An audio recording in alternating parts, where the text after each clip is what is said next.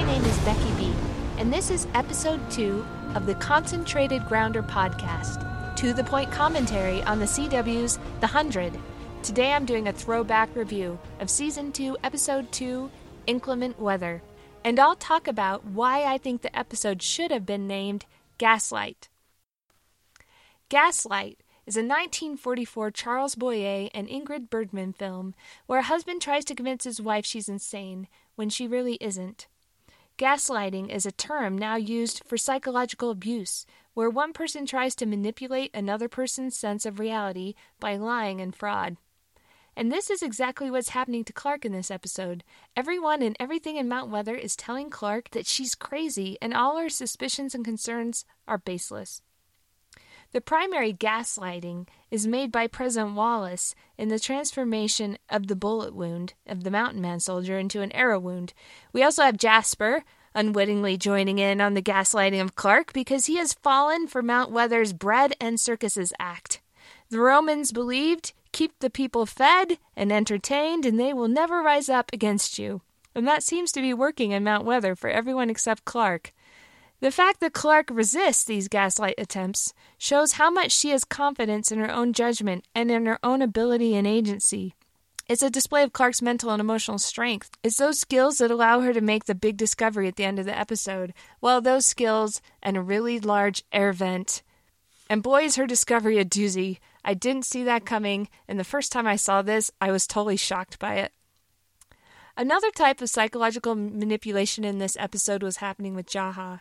But it wasn't anyone manipulating him. It was really his own mind playing tricks on him. When I first watched this episode, I totally bought into the abandoned baby thing. It really is a genius stroke because what else would spur Jaha into taking that drastic action? He really was content to sit there and die. But I can tell you as a mother of children that I would risk everything for my children. More so than even for my own safety would I sacrifice for them.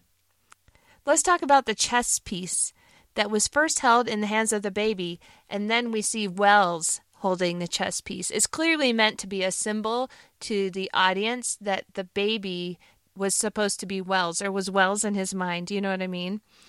But there's got to be more to this symbol. I mean, we saw Wells and Clark playing chess together on the Ark, so we know that chess is something that Wells enjoyed. But why the Black Knight particularly? I did a little Google research, and some people believe that the knight is a symbol of spiritual awakening. The knight alternates between black and white squares on the chessboard, or light and dark. And it's also a piece that kind of breaks the rules and moves a little differently than all the other pieces. So I wonder if this knight chess piece is a symbol for Jaha's journey in this season. Let's talk about Octavia and the grounder Nico. I think there's some psychological games happening here as well, because it's really hard for me to believe that Octavia, as a teenage girl who's lived on the Ark all her life, and not just on the Ark, but she's just lived in one room of the Ark her whole life, and she's only been on the ground, 3 weeks, a month at this point? I would need to check my timeline. But it's hard for me to believe that this girl with no training could physically overpower Nico, who's a grounder warrior. Even once she has him tied up, I still find it hard to believe that he could not overpower her. And I think this is supported in when the Reapers attack, because Nico is able to fend off several Reapers before he's subdued. And so my theory is that Nico is Lincoln's friend, and Nico's a good guy. He's a healer. So I think Nico is really going, or is it Nico? Sorry, it could be Nico.